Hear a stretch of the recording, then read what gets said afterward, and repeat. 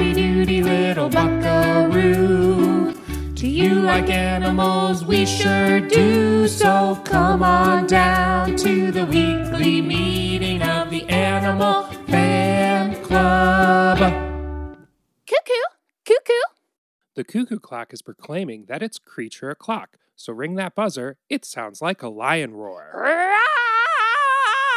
And open the door to join us for the 24th meeting of the Animal Fan Club. I am Curious Mountain Goat who has descended into the deserted city, Meredith. And I'm Mustelid Maniac Mike. And we meet here every week at our clubhouse we like to call the Dalmatian Station Roar, roar. to talk about our favorite animals. What we lack in expertise, we make up for in unbridled enthusiasm and childlike wonder. Wow! So, saddle up that miniature horse and hold on tight for the furriest, fin-filled, and feathered podcast in all of the kingdom Animalia. Here we are again, split between two D stations. Yeah, we sure are. I'm out here in the Eastern Outpost, and you're in the OD, as we call it, the original Dalmatian Station.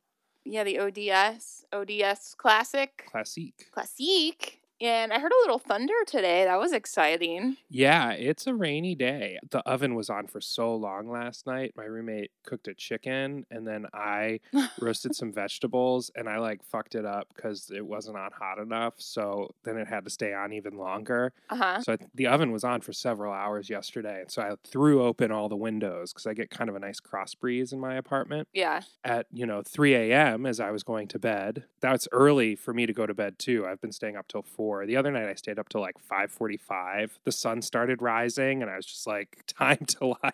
It's topsy-turvy month. But I'm glad that I checked last night with the weather because I closed the windows so it didn't rain inside this morning. That's very good. We're going to meet some creatures later that like a nice, soggy, humid environment. Yeah, I got your Taxonomy Cheer, the Advanced edition, and started listening to it. I got about halfway through, and I was like, no, stop. Don't reveal it. Don't give it away. Yeah, don't ruin the surprise. We need that, we need that fresh take. For sure. We need that fresh reaction from you. We sure do. So we were talking about that song, The Tequila Makes Her Clothes Come Off. Yes. And we got a text message from Jack, friend of the pod. Was Jack our first guest? I believe Jack was our first guest. Yeah. With narwhals and marmosets. Right. And that was the day that we recorded the epis and then we went and watched the movie together with Jack. Yeah. Jack saw cats with us. Yes. Yes. And Jack says that song is on their queer country playlist because it's a non-jealous male singer singing a song about a female who gets drunk and strips with her friends. Yeah. And so it's a bit of an inversion. Right, exactly. Which I appreciated that insight because I hadn't really thought about the song in that way. Yeah. I've always loved this, and there's actually a really great book about it. I'm not going to get this title correct. It's an academic publication, but it's country queers and rednecks, or rednecks, country music and queers. I think that's what it is, by Dean Hubbs, and it's a full academic exploration of a lot of the queer strains that run through country music. It's not something we think a lot about as being a major trope in country music, but it's there. For sure. And I love that Jack has an ear to that because I really had not ever and probably never would have considered Tequila Makes Her Clothes Come Off or Fall Off in that light. So thank you, Jack. Yeah, I'm definitely all for a queer interpretation of an otherwise presented as, I guess, heteronormative song or at least perceivably straight song, I guess. Yeah, exactly. There's this album called Lavender Country. I don't know if you've ever heard that. Have you heard that? I might have played it for you before. Maybe. I think another thing to talk about, Meredith, is animals making appearances in video calls. Yes, very cute. I haven't experienced it necessarily myself other than when it was purposeful. Sure. When somebody's like, oh, look at my doggy. I met a dog named Liggity the other day via video chat. Oh. This is my friend Megan's dog. She's like a Basset Hound mix. She's very cute. I was very excited to meet Liggity. But yeah, other than that, there haven't really been any. We saw Mimi, the fat cat. Yeah, the Jenny and Keith, friends of ours from school. We were Zooming with them and their cat, whose name was Fat Cat, until they took her to the vet. And the vet asked what the name was, and they said, we just call her Fat Cat. Or Fat Kitty or something like that. I don't remember. Yeah, the technician, whoever was checking in the animal, said, there's absolutely no way that I am writing that down as the name of your cat. You need to come up with a better name. And I guess it was Keith dropping off the cat. He's just like, well, I mean, man, like, why don't you guys, see if you can come up with a name and, maybe like we'll call her that. And so they called her Mimi after Mimi in the Drew Carey show because she has a quote unquote sassy personality. But I would say that character is also defined by her size. Yes. She was not a tiny woman. Right. And sometimes I'll have the experience where I'll be like, oh, I feel fat today. Or like, oh, I think I'm getting fat. Like if I'm gaining weight, or like, oh yeah, I'm just like so fat right now. And I'm not saying that I'm ugly, right? But people interpret it that way. They're like, oh no, you look great. You're not fat. You look great. You're pretty. And it's like, oh, I never said I wasn't pretty. I just said I was fat. You know what I mean? So right. I think it's another example of, value judgment being placed upon creatures. It's like this true deer sort of thing, like true fat cat situation. Right. Also just appearances of dogs. Colbert's dog's been making appearances. Oh, really? Yeah. I haven't really been consuming any at-home media, I guess, other than just Zooming with friends. Oh, sure. Yeah, I mean, all the late night hosts are going from home now, and a lot of the news anchors too. Yeah. And then I signed up for Curiosity Stream, so I've been watching a lot of documentaries about animals and stuff. That's awesome. Yeah. And then there was Amy Sedaris posted on her Instagram, because I don't know if you know this, Mike, that she's a big bunny lover. Like she's a big bunny advocate. Yeah, I'd heard that. But she posted that advertised, I think it's Nature on PBS is doing a swamp rabbit special. You sent me that. Remarkable rabbits. I just love that style of video where it's the image and then it tells you what to think at the bottom of the video. Right. It's like, look at this driver. This driver is being ridiculous. Or this rabbit runs so impressively fast. It's so you can watch the video without sound and still get the content. But right. It kind of like tells you what to think of it, Yeah. Which I kind of respect because I don't love turning the sound on my phone a lot. I often watch videos without any sound. Same. I guess that I just feel like the copy in the videos is so leading, Yeah. And it like really tells you what to think. I saw one the other day of this car accident situation. Mm-hmm. It was a truck cam, like the dashboard cam from a semi-truck. Yeah. And it was saying all this stuff about, look at how this car is driving like a total jerk. He'll get what he deserves. And, 4 minutes later, when they finally get to the point, the car kind of cuts off the truck and is T-boned by the truck. And it's like, he got what he deserved. I was like, well, that's not the reaction I had to it. It was like, this guy's kind of a jerk driver and he was in an accident. But I don't know why that needed to be posted to the internet quite like that, I guess. Yeah, it's a mess out there. Yeah, this is where my mind is right now. I know. I know. Just deep into the vagaries of, mindless content posted on various meme sites. Yeah, totally.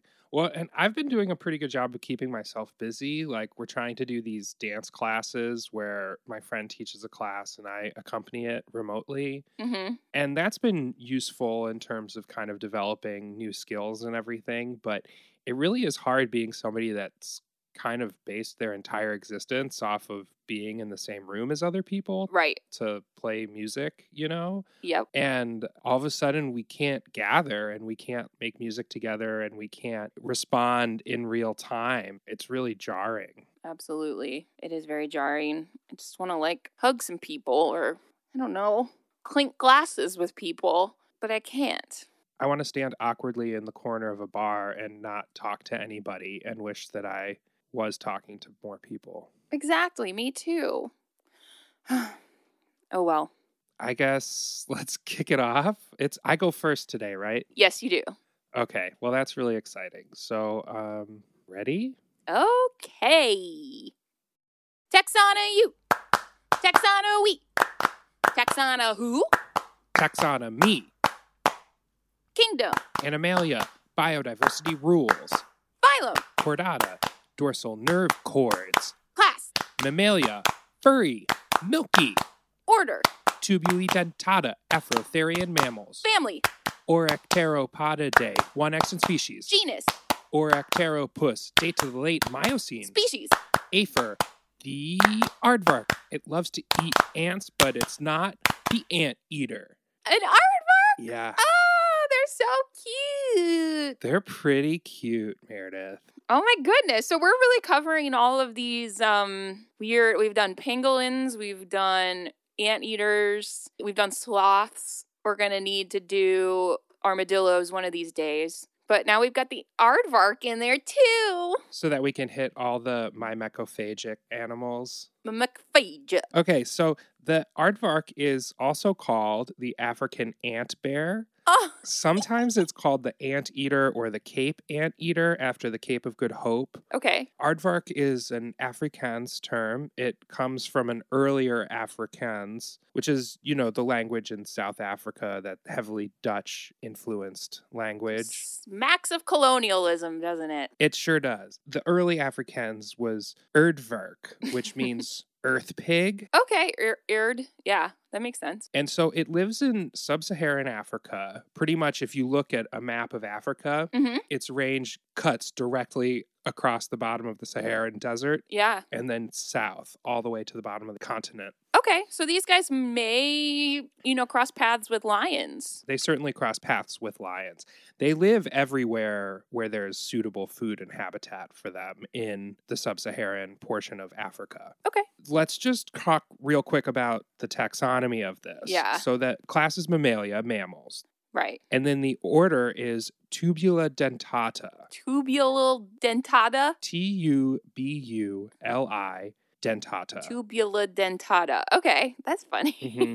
That refers to their totally tubular teeth, which we're going to talk about later. Okay. The family and genus, the Oricteropus, means burrowing foot. Okay. And then the species Afer refers to Africa. Oh, wow. Okay. So when you said that, or when you said that in the cheer, Oricteropus, I was like thinking we were going to go something aquatic. I don't know, because puss, I think. What do you think about with puss? Like octopus? What do you think about when you hear the word puss? Like platypus? Platypus or like Puss in Boots. I don't know. Octopus, other things.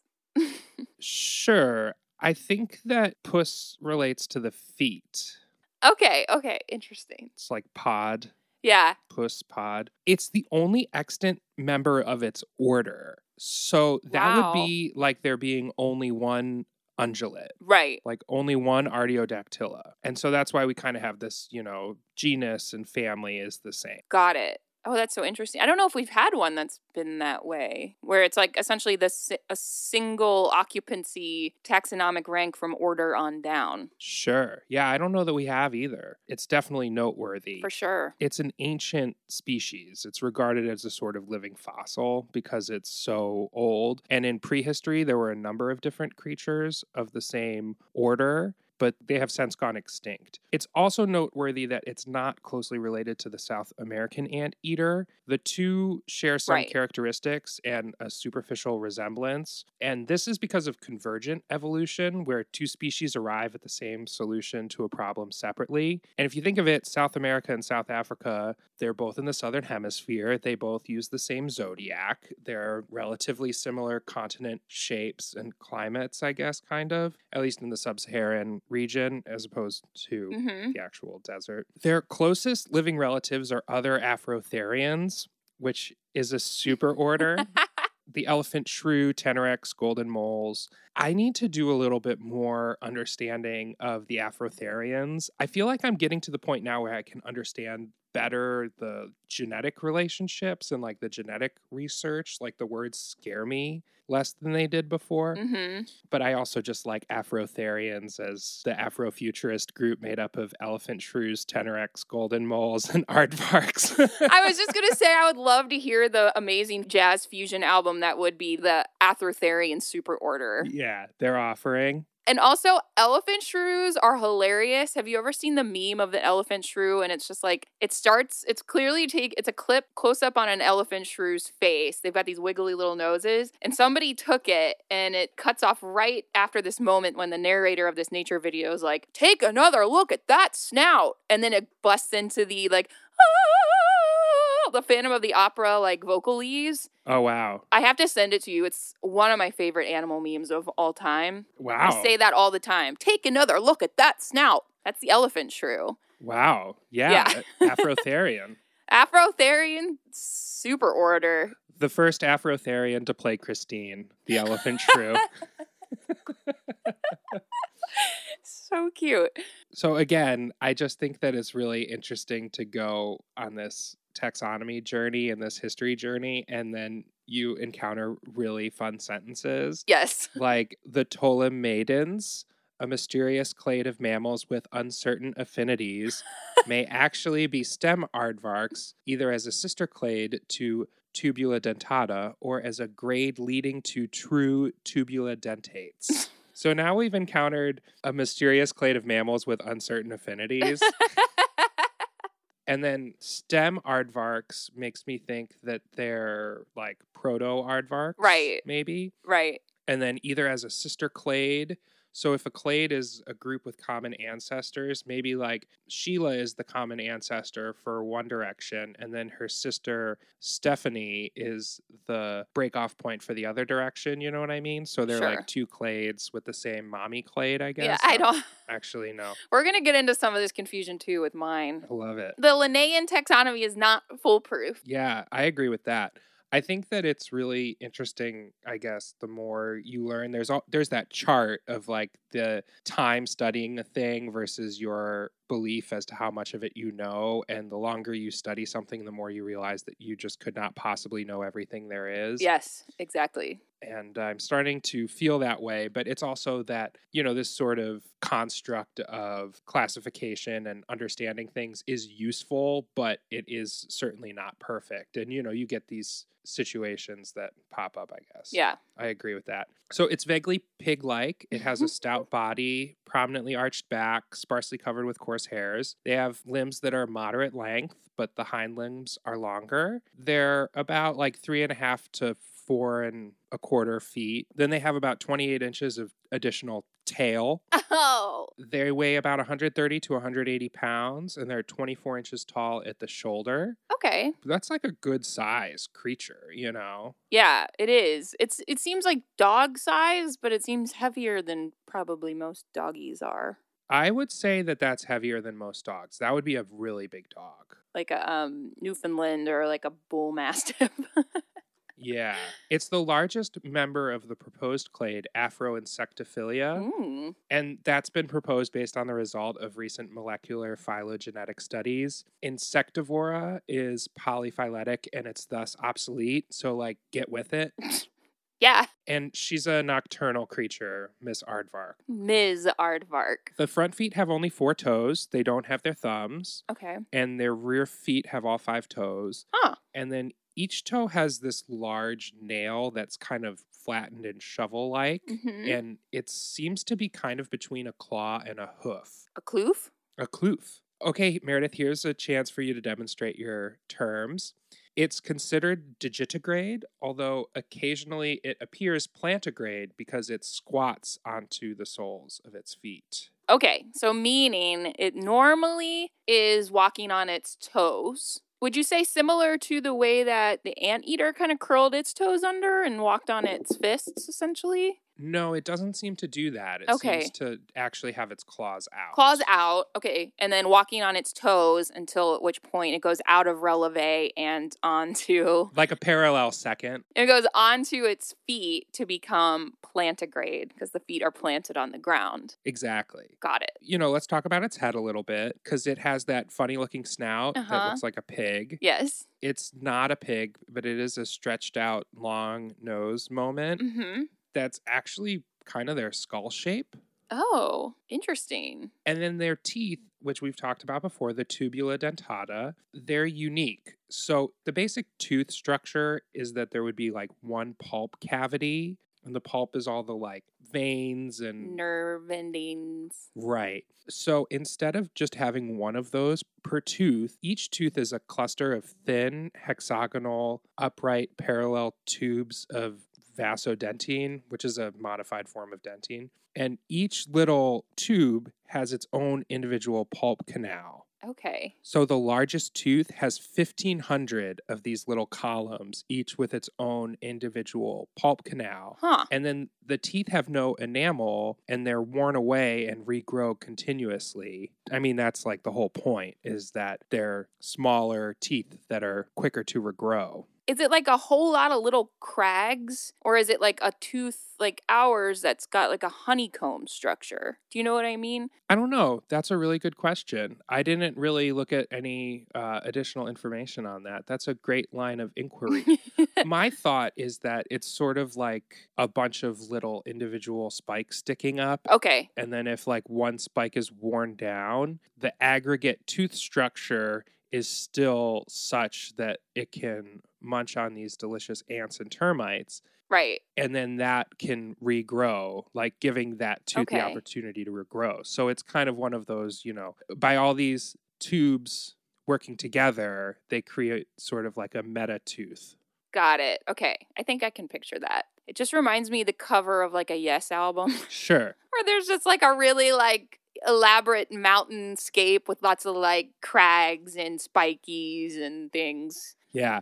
It makes me think of Close Encounters of the Third Kind. Yeah, I could see that too. Otherworldly. They're born with incisors and canines, but those fall out and don't come back. And so adults only have cheek teeth in the back of the jaw. They have 14 upper and 12 lower molars. Cheek teeth. They have a very highly developed sense of smell. They have all these features like nasal conchae. They have 10 of them, which is more than any other placental mammal. Wow. Those could improve the sense of smell by just making more area to absorb airborne chemicals. And they can also warm and moisten inhaled air. Yeah. They have 9 olfactory bulbs, which is more than any other mammal. So they also have a highly developed olfactory lobe. Okay. So part of me thinks that there's so much nasal stuff. That's probably why their nose, like why their head is shaped the way it is, just to fit in all the nose stuff. Yeah. The way creatures evolve around their noses is very funny. It was like your star-faced mole or star-nosed mole. Right. As well. Such interesting nasal evolution. I wish my nasal passages could be so evolved, then I wouldn't have so many troubles with sinus infections. Seriously. My sense of smell is terrible. I wish I had more nasal concha. But I do worry more concha may mean more like bacteria breeding in my concha. That's unconscionable. They have a small tubular mouth with a long snake-like protruding tongue that's 12 inches. Also very similar to our anteater friends. Exactly. They have very effective ears, which are long. They're like 8 to 10 inches long. They kind of look disproportionate. Yeah, they do. It's so cute. And then they have very tiny eyes in their head, and they only have rods, which are good for seeing at night, which helps them as nocturnal, but don't pick up a lot of color information. Gotcha. I just want to now take the moment to point out that this ear and nose combination makes them very effective at finding ants and termites. And when they hunt, they put their nose to the ground and their ears forward, which leads us to believe that they use both senses in detecting nests of termites and ants. So like our anteater friends, the aardvark knows what ants smell like. I can't wait to tell Anthony. They have a strongly developed salivary gland. It almost completely rings their neck, and it secretes their secret sauce that keeps their tongue sticky. Is it A1? I hope so. It doesn't chew, which raises questions about their dentition and how it's so unique. In its stomach, the pyloric area is muscular and acts like a sort of gizzard to grind up the swallowed food. And that's the area between the stomach and the intestines. It's like the end of the stomach is the pyloric area of the stomach. Okay. In there, it grinds up the food. I didn't see anything about it swallowing rocks. Yeah. But it doesn't chew. Interesting. The cecum is also large, which is that area between the small intestines and the large intestines, like where our appendix is. I was just about to ask about cecums. Yeah, they have a large cecum. I said earlier that the aardvark is a living fossil. Its chromosomes are very conserved, reflecting much of the early eutherian arrangement before the divergence of the major modern taxa, which makes me think like we should probably understand this early evolution thing, this kind of like Pleistocene moment, you know, when things kind of happen. So to that end, I'm trying to watch a lot of documentaries on CuriosityStream about early evolution and, Oh, you know, the great dying and all those kinds of things, just to see if I can wrap my head around what the big moments were in evolutionary history. sure. Because that's like a totally different direction. Whole other sandbox. Their predators include lions, like we said, Yep. leopards, cheetahs, African wild dogs, hyenas, pythons, sometimes human. It has the keen sense of hearing Mm-hmm. to know where the predators are. And even when they eat, its ears will be up to listen for predator. Yeah. It will run in a zigzag fashion to elude enemies, but will strike with their claws, tail, or shoulders and can really damage an attacker. And then apparently it can dig really fast because it likes to live in a burrow. Mm-hmm. And so if it encounters a threat, it will run to one of its burrows. But if it can't get there fast enough, it will dig a hole in the ground remarkably quickly, allegedly, and then kind of put itself head first into the ground until the threat has passed, and then it will back out of its burrow. So, like, a lion will be walking by and it'll be like, ooh, aardvark. And then he'll get closer and then he'll just see, like, the butt of an aardvark sticking out of the ground and be like, where'd the aardvark go? Yeah. I'm just imagining, like, the aardvark only getting, like, halfway down in his burrow, but at least his head and his ears are hidden. So you just see this animal, like, ass up, sticking out of the ground. Yeah, it's totally a I can't see you, so you can't see me sort of thing. It's very ostrich, bury their head in the sand. They will only eat ants and termites, except they will occasionally have a cucumber, which is called the aardvark cucumber. Oh, They'll eat the fruit, then poop near their burrows. Then a new cucumber will grow out of the fertilized and loose soil. They will not eat red ants, and they will not eat the African driver ants because they're so vicious. In a typical night, it will forage 6 to 18 miles for food. wow. Yeah, they'll zigzag and not repeat a route for 5 to 8 days, allowing time for the nest to recover. Yes. Which is a strategy I suggest for purchasing toilet paper in this harrowing time, is to kind of take a zigzag route and don't go to the same store for 5 to 8 days, allowing them to replenish. They can occasionally find these insects on the move, and when these insects are going somewhere, these colonies are so vast that they can form a column that's like 30 feet to 130 feet long, so they can just kind of suck them up as they go along. Hoover them up. It eats a lot of insects, and as many as 50,000 in one night has been recorded, which makes me wonder how they recorded that.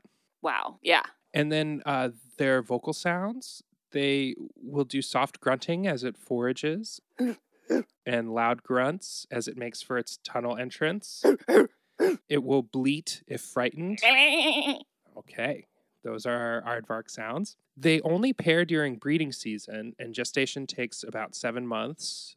A cub is born between May and July, so mommies are pregnant right now. Uh-oh. And then the babies will nurse off each teat in succession. Mom has 2 pairs of teats in the inguinal region, so like down on her torso. Okay. And so it'll suckle on teat 1, and then the next time it'll suckle on teat 2, and then on teat 3, and then on teat 4, which is adorable. Well, it seems like it's getting ready for its later eating pattern of zigzagging and not depleting one source. Wow. Great perspective, Meredith. Thank you. It'll be ready to eat termites at 9 weeks and then weaned after 3 to 4 months. And it will dig its own burrows at 6 months, but will frequently stay with mom until the next mating season. And then Arthur. And I say, hey, what a beautiful kind of day. Hey, where we can learn to work and play. Yay! And get along with each other. Yeah, that one. Yeah, he's probably the most famous aardvark in the world. He's an 8-year-old brown aardvark. He lives in the fictional town of Elmwood City and is a 3rd grade student at Lakewood Elementary School. As you were talking about their big ears, I was thinking about Arthur the cartoon, and I was like, he has really little ears. It's very weird that he's an aardvark, I think, because he looks nothing like an aardvark. He sure doesn't. I love Arthur. I thought it was a great show, great series of kids' books, but anatomically, I don't get it. Yeah, I mean, it sounds like you should write a letter. No, that author doesn't need me. Well, that's kind of my aardvark knowledge. That was a lot, I admit. I'm very curious about this sort of living fossil aspect of things and these so-called ancient species. Yeah. Kind of this early lineage of things. I feel like I'm at the point now where I'm encountering these words and I'm not as scared of them. Don't be scared of them. So maybe I can understand that better. I think that's one of my journeys that I'm going to write down on a note card and kind of leave around as a sort of good activity for this moment. For yourself to find later and go, ooh. Leave it on my desk with all my other note cards of different things that I want to be doing right now. Your journey deck. My journey deck. Well, that was great. I love learning about aardvarks. We got to get armadillos in here one day, and then I think we'll have all those like strange little ant-loving creatures. Yeah, they love ants and termites. They all do, for sure. Which is like a good food source, you know what I mean? Like they exist. There's lots of them. Totally. Especially in those African grasslands, that sub-Saharan region. Right, the savannas. The savannas. Last week I watched the Cincinnati Zoo encounter with the tamanduas, otherwise known as the lesser anteaters. So not the giant ones, but they're the little guys. Oh. So they're probably like the size of a cat, maybe like a little bit bigger. Cute. But it was really cute. Isla was the featured creature. And the best part was they gave her this tube of honey, and she just got so messy and sticky with that honey. It was really funny. That sounds great. Yeah. It's on YouTube. I suggest watching it. It's pretty adorable. I appreciate that. Yeah. Maybe I'll check it out. Yeah. Well, I guess it's time for a break. Yes, let's do it. Great work. Thanks. Squawk! Hey, Jerry. Squawk! What's up, Freddy? Just dreading eating this dead cow, Jerry. Eating is such a chore. Well, Freddy, I used to feel ambivalent towards dining myself until I read The Joy of Eating Carry-On by Marie Kondo, the new lifestyle book from Brand Clubby. That sounds lame, Jerry. Well, it's not lame, Freddy. Marie recommends greeting each carcass before you start eating Greet the carcass? How? by crouching low and touching the carcass with your wingtips, then bowing. Oh, wow. That's not lame at all. Marie Kondo Squawk explains that by only eating the portions of the carcass that bring you joy, you will better enjoy the process of eating. I really do love entrails. This sounds flaptacular. It's truly life-changing, Freddy. Is it available on an e-reader? Books are such a pain for a bird. Of course it is. Brand Clubby exceeds expectations once again. Quack, quack, quack.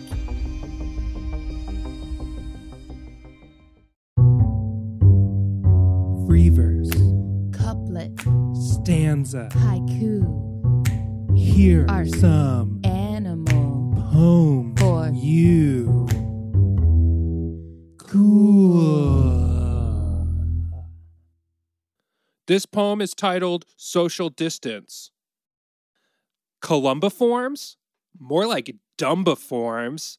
But I guess that's why we say bird-brained. Pigeons don't watch the news, or if they do, they don't listen. While us humans stay at least 6 feet apart, groups of pigeons still gather as per usual. And for what? A wedding? A birthday party? To celebrate a graduation? No. They gather to fight over a discarded dollar slice from early March, a relic from a time before the staple food was officially deemed essential.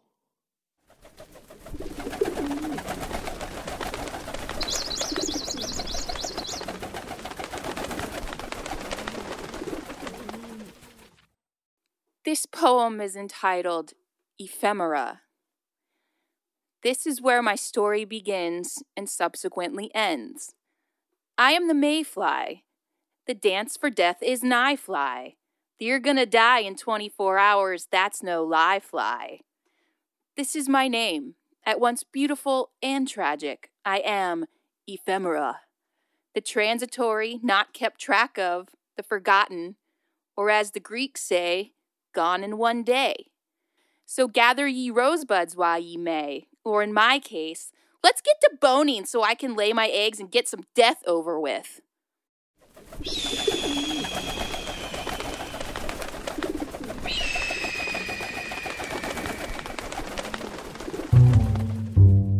Do snakes write sonnets? quails, quatrains, We hope you found solace. in our refrains.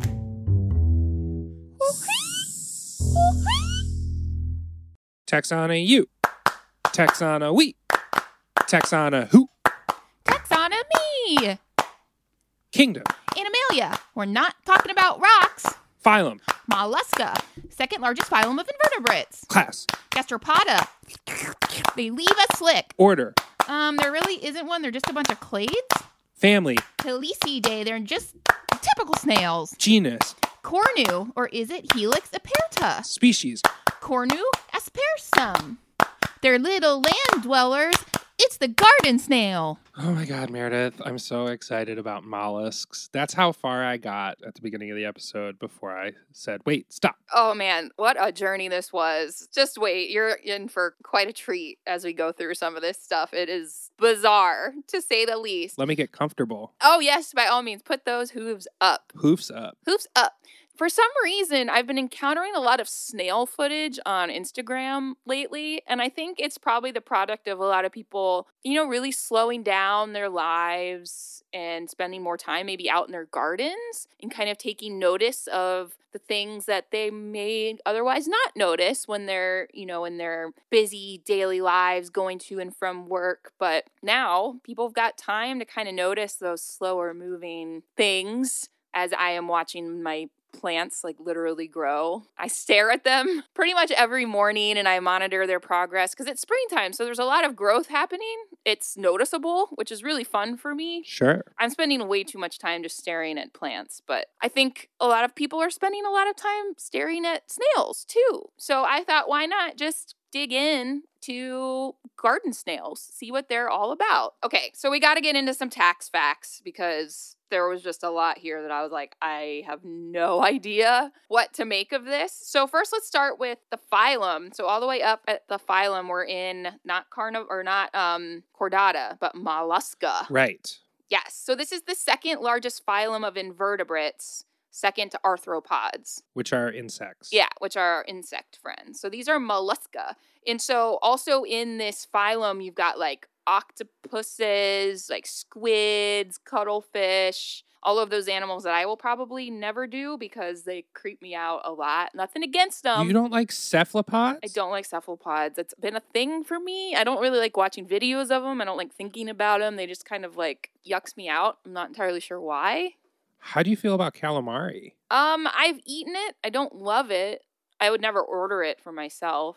But it just mostly tastes like fried, Yeah, it does mostly taste And fried. then there was that whole thing about it. They did this research and found out that a lot of it was just pig sphincters. Anus. I always heard pig anus, but sphincter is probably more accurate. Pork bung is what they called it. Mm. But anyway, there's a lot of varied creatures in the mollusca phylum. So then when we go down to class, that's where we go to slugs and snails. It's easy to kind of think of slugs as snails missing a house. It is easy to think of snails as slugs that are missing their house. So slugs are homeless snails. How about that? That's great. Yeah. And then there was another designation called semi-snails or semi-slugs, maybe. I think it was semi-slugs, which I would say demi-slugs sounds better. But whatever, we're not talking about them today. And then we get to order, okay? And it just didn't, how, say on Wikipedia, they'll have the whole, breakdown. This one, it just said where order usually is between class and family. It just said unranked, and then it just listed a whole bunch of clades. Uh-huh. So, again, we see the Linnaean taxonomy kind of breaking down when there's just so many species and variations and different substrates and different ways to categorize these guys, and then we pick back up at the family of Helicidae. This is what's called the typical snails.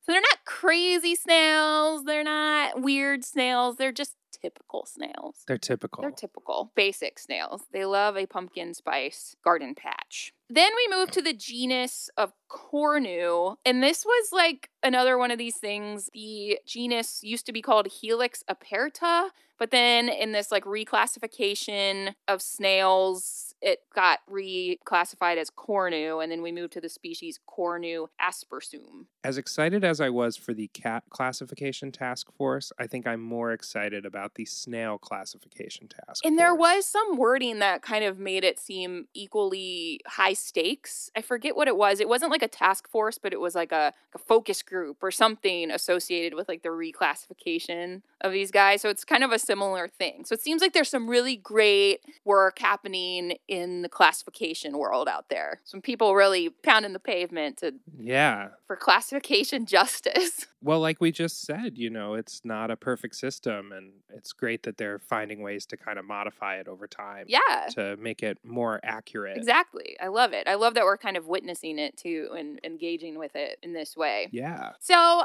let's talk shells. Probably one of the most recognizable parts of the snail is its shell, its home that it always carries with it. So they're made essentially of calcium carbonate, and they're usually made up of about 4 to 5 whorls. Not whorls, it's WHORLS.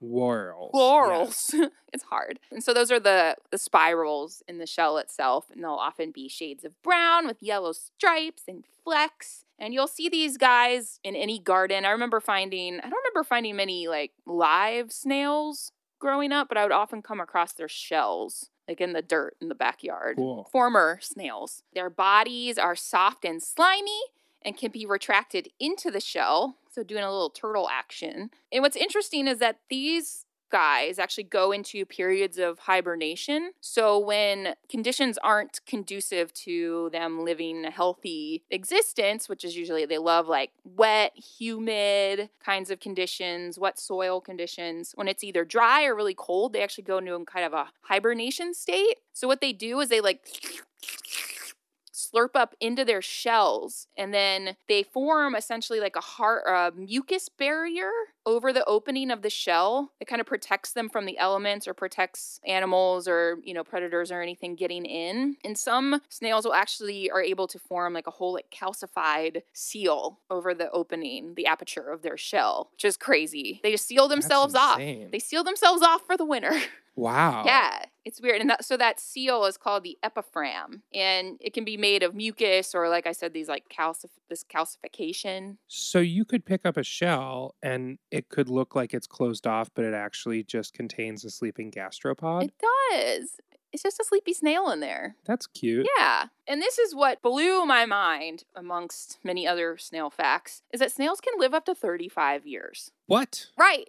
Isn't that crazy? Because normally I think of insects as kind of short-lived and, their time on their earth is limited and, they're just here to get it on and go. And then that's not the case here.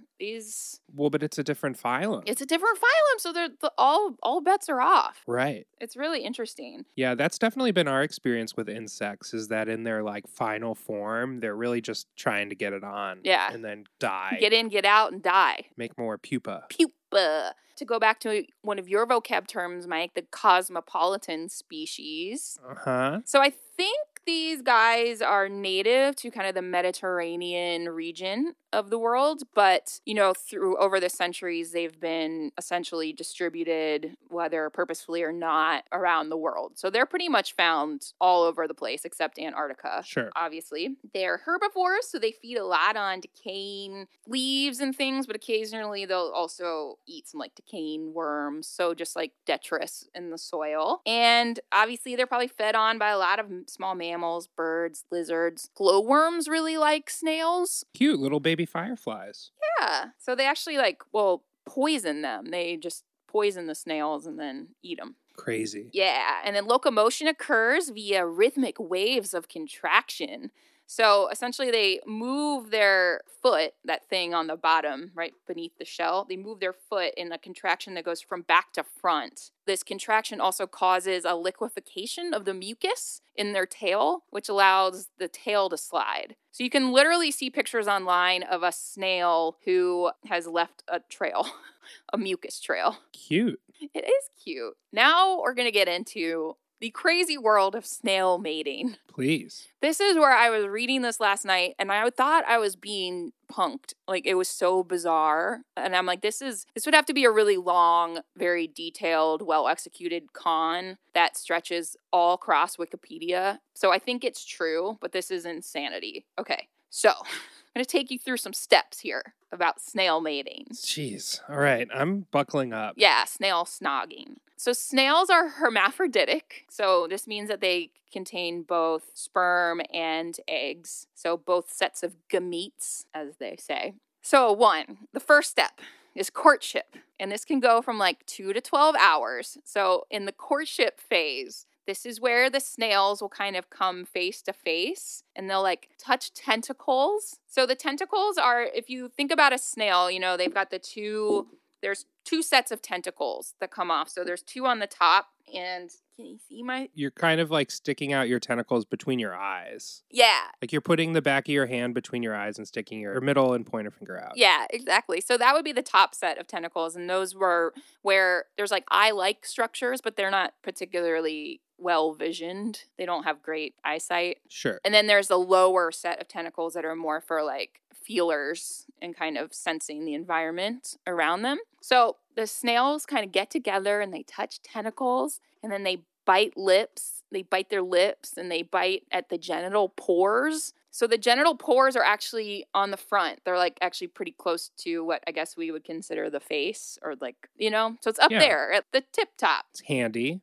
It sure is. They will bite lips and, you know, bite the genital pores, which triggers, quote unquote, the eversion, not the inversion, but the eversion of the penis. So the penis starts to come out of its hidey hole. Is that one of the genital pores? I think it's part of the genital pore. It's like in that region. Okay. I know. This is all very... And so as this is happening, pressure builds up. Okay, pressure is building, at which point we have the firing of the love dart.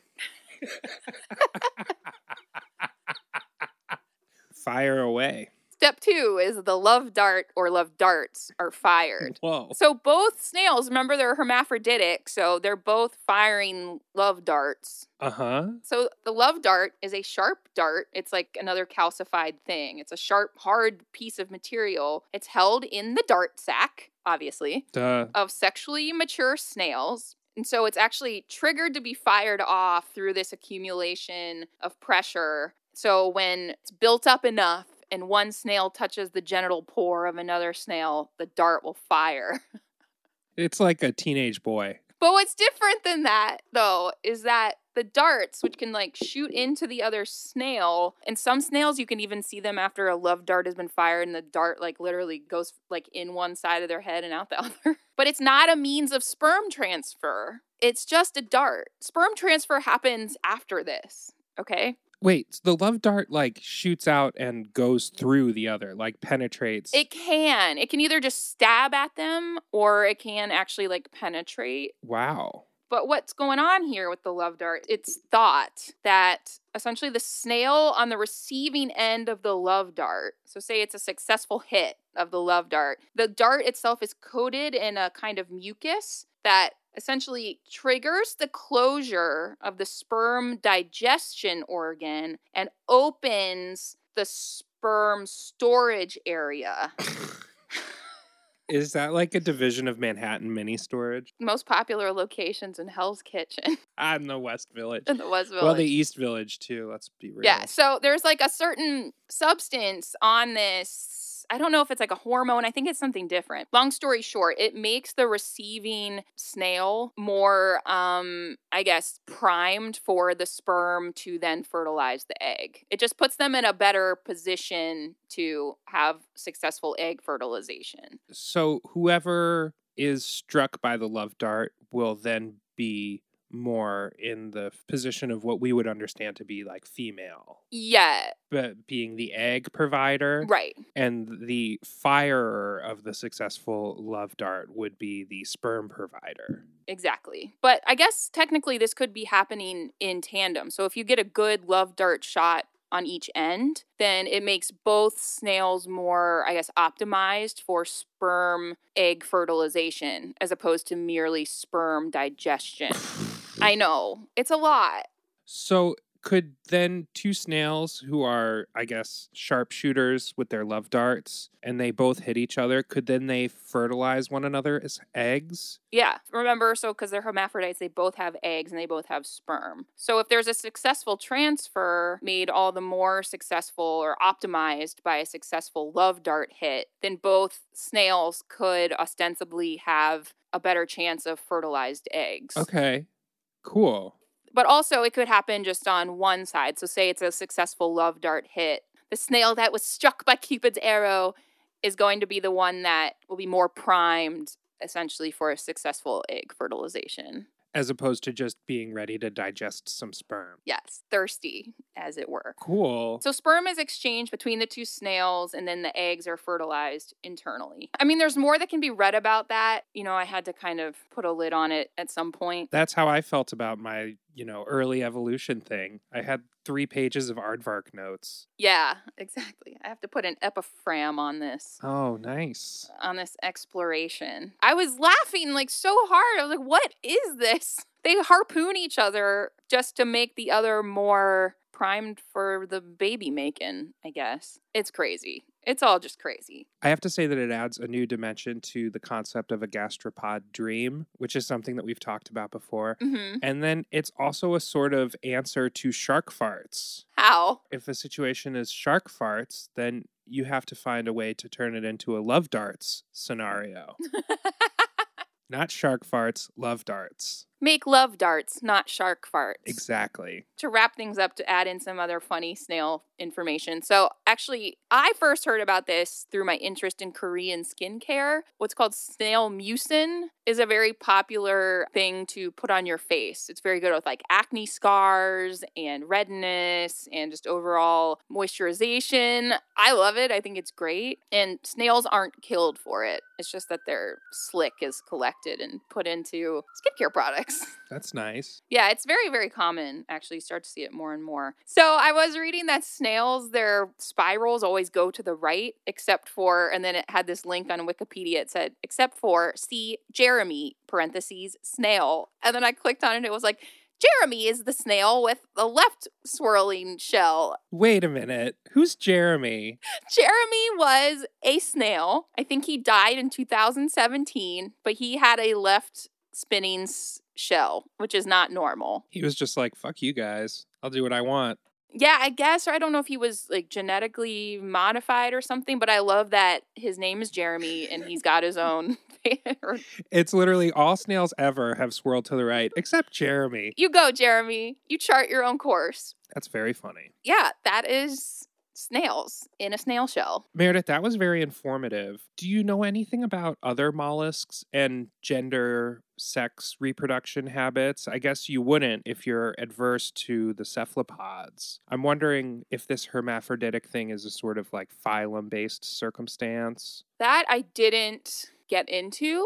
I pretty much, when I was looking at mating, I looked at mating of gastropods as opposed to mating of mollusks, because I think even within gastropods, it's so varied. So I can only imagine how much more varied it would be when you get into the huge phylum that is Mollusca. Sure. So I'm not sure. But aren't seahorses hermaphroditic as well? Or is it just that the dads bear children? I think it's after the eggs have been fertilized, the dads will take the eggs and hold them inside of themselves. Okay. And then when the eggs are hatched and born, they come out of the father's egg storage facility. Right.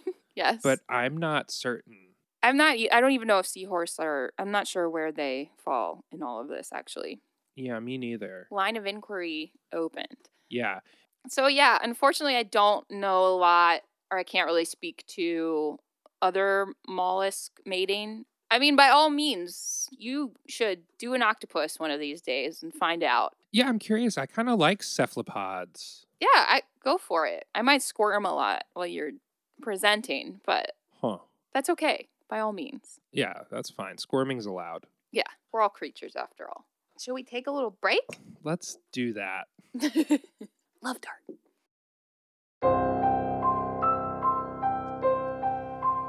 With the foot of the gastropods, slide away from here. that safe garden patch and the tiny forks that you fear. Hi, I'm Sarah Moleskine. Every year, thousands of snails meet an unfortunate end in savory sauces from France to Spain to Crete and Morocco. Whether they are simmered in a white wine sauce, or drenched in garlic butter, or coated with flour and fried with rosemary and vinegar, these snails need your help. Will you join us in ending the barbaric practice of snail consumption? Say escar no to escargot.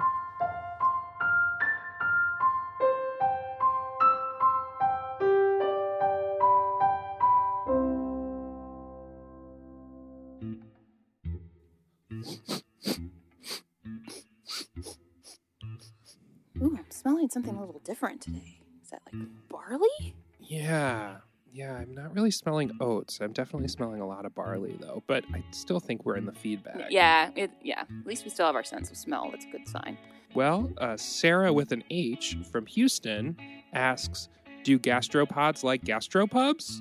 Oh, well, actually, I think I have a little bit of an answer to this because I was reading, believe it or not, about how a gardener can control snail pests. And one of the options was essentially putting a plastic bottle, like burying it into the soil at soil level. So the top comes right at soil level, and then filling that bottle with beer because snails like beer. They like the carbohydrates in the beer, but essentially they drown in the beer, and that's why it's a trap for snails. So I would argue that they like the gastropub, but I would be worried about what happens to them once they enter the gastropub. I feel like gastropods are kind of heavy salt, malt vinegar experiences generally, It's like a lot of French fries, a lot of like Scotch eggs, like those sorts of things, and they're very salt heavy dishes. Yes. And I don't know that is right for a gastropod. Because we've all heard about you put salt on a snail and it just desiccates them, dries them out. And we don't want that. No, we definitely don't want a desiccation situation. I guess the fish position could be that, like, while a snail is attracted to all the carbohydrates offered at the gastropub, it should probably stay away for its own good. Well, yeah, but that doesn't really answer the question of do they like gastropubs? That's true. I don't think that they can, though. I think that the moment that one enters a gastropub, it's done. Yeah. So I think the answer is no. And then, comma, because a gastropod is not likely to survive a gastropub experience. Exactly. Yeah. We got to qualify that a fish position, but... Ding, ding, ding. Ding, ding, ding. All right. Jonathan from Montpelier asks, what's the last animal you had the privilege of petting? It just feels like so long ago. I don't know that I know the answer to that question. I really had to think about it, but I think the last one, I was at a birthday party. I think the last gathering I attended, there was a newly adopted dog in attendance whose name was Mac. He looked like some sort of like Jack Russell Terrier mutt mix. But he was very sweet. He was a little bit uneasy, I think, being in new environs. But that was the last doggy I pet. I honestly don't have an answer for this. That's okay. We're in tough times. It might be Benji, Jesse's dog, but that was like months ago. I feel like I've petted a dog since then. Who's to say? We don't have dogs. We've been very dog deprived. True. And a lot of my friends that I see on a regular basis don't have creatures living in their home. That's okay.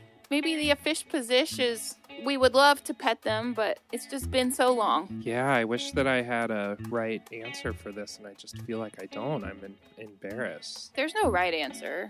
It's a tough question, given our circumstances right now. I wish my fish position is, I don't know. Yeah. And then mine was, I guess, a month ago, pretty much exactly. I petted a little scared dog named Mac. Yeah. Ding, ding, ding, ding, ding. Ding, ding. All right. Well, Meredith, we got one of our favorites. Diana from Wales has sent in a mate pair feed upon. We have the elephant seal. Okay. The Trichonalia spiralis. Ooh, okay. Which is the nematode that causes trichinosis. Yes. And then the glowworm. Oh, a glowworm. Second appearance on the pod today. Yeah, popular creatures. Okay. I think that we can just say outright that we do not want to feed upon the Trichonalia spiralis, because that'll give us trichinosis. Yeah. And I also don't think I want to mate with a fucking nematode. Right. So we have to pair with it? Ooh, what do you Well, talk about? no, I mean, I don't want to do anything with this nematode. I don't want to pair with it either. But I think maybe, like, I would do a hit it and quit it and, like, figure out how nematodes work, I guess. Yeah, I think And then move on.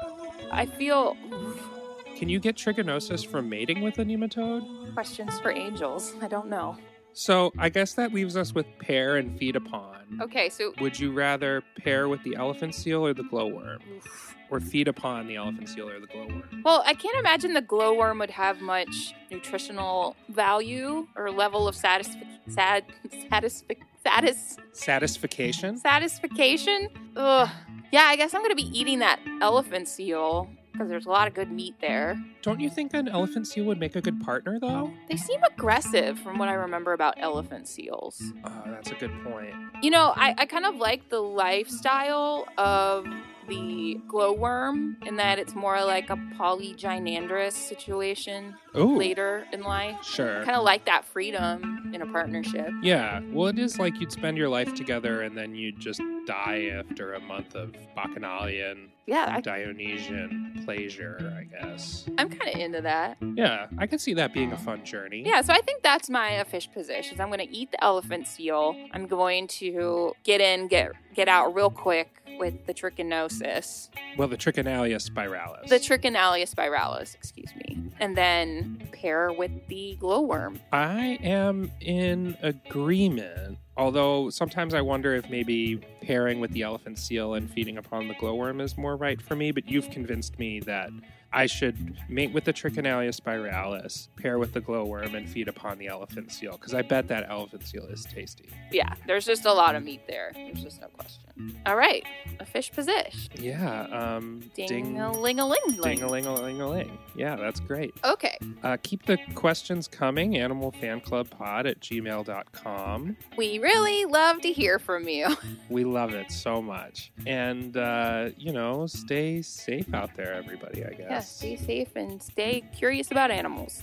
Yeah, spend your time researching animals. That's what we do. That's totally what we do.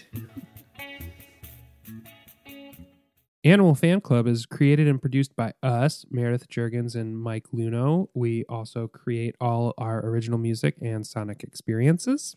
Send us your listener feedback questions to animalfanclubpod@gmail.com. Follow us on Instagram @AnimalFanClubPod, @Meredith Juergens, and @Mike_Luno. And don't forget to rate and review our podcast on your favorite app. That really helps us out.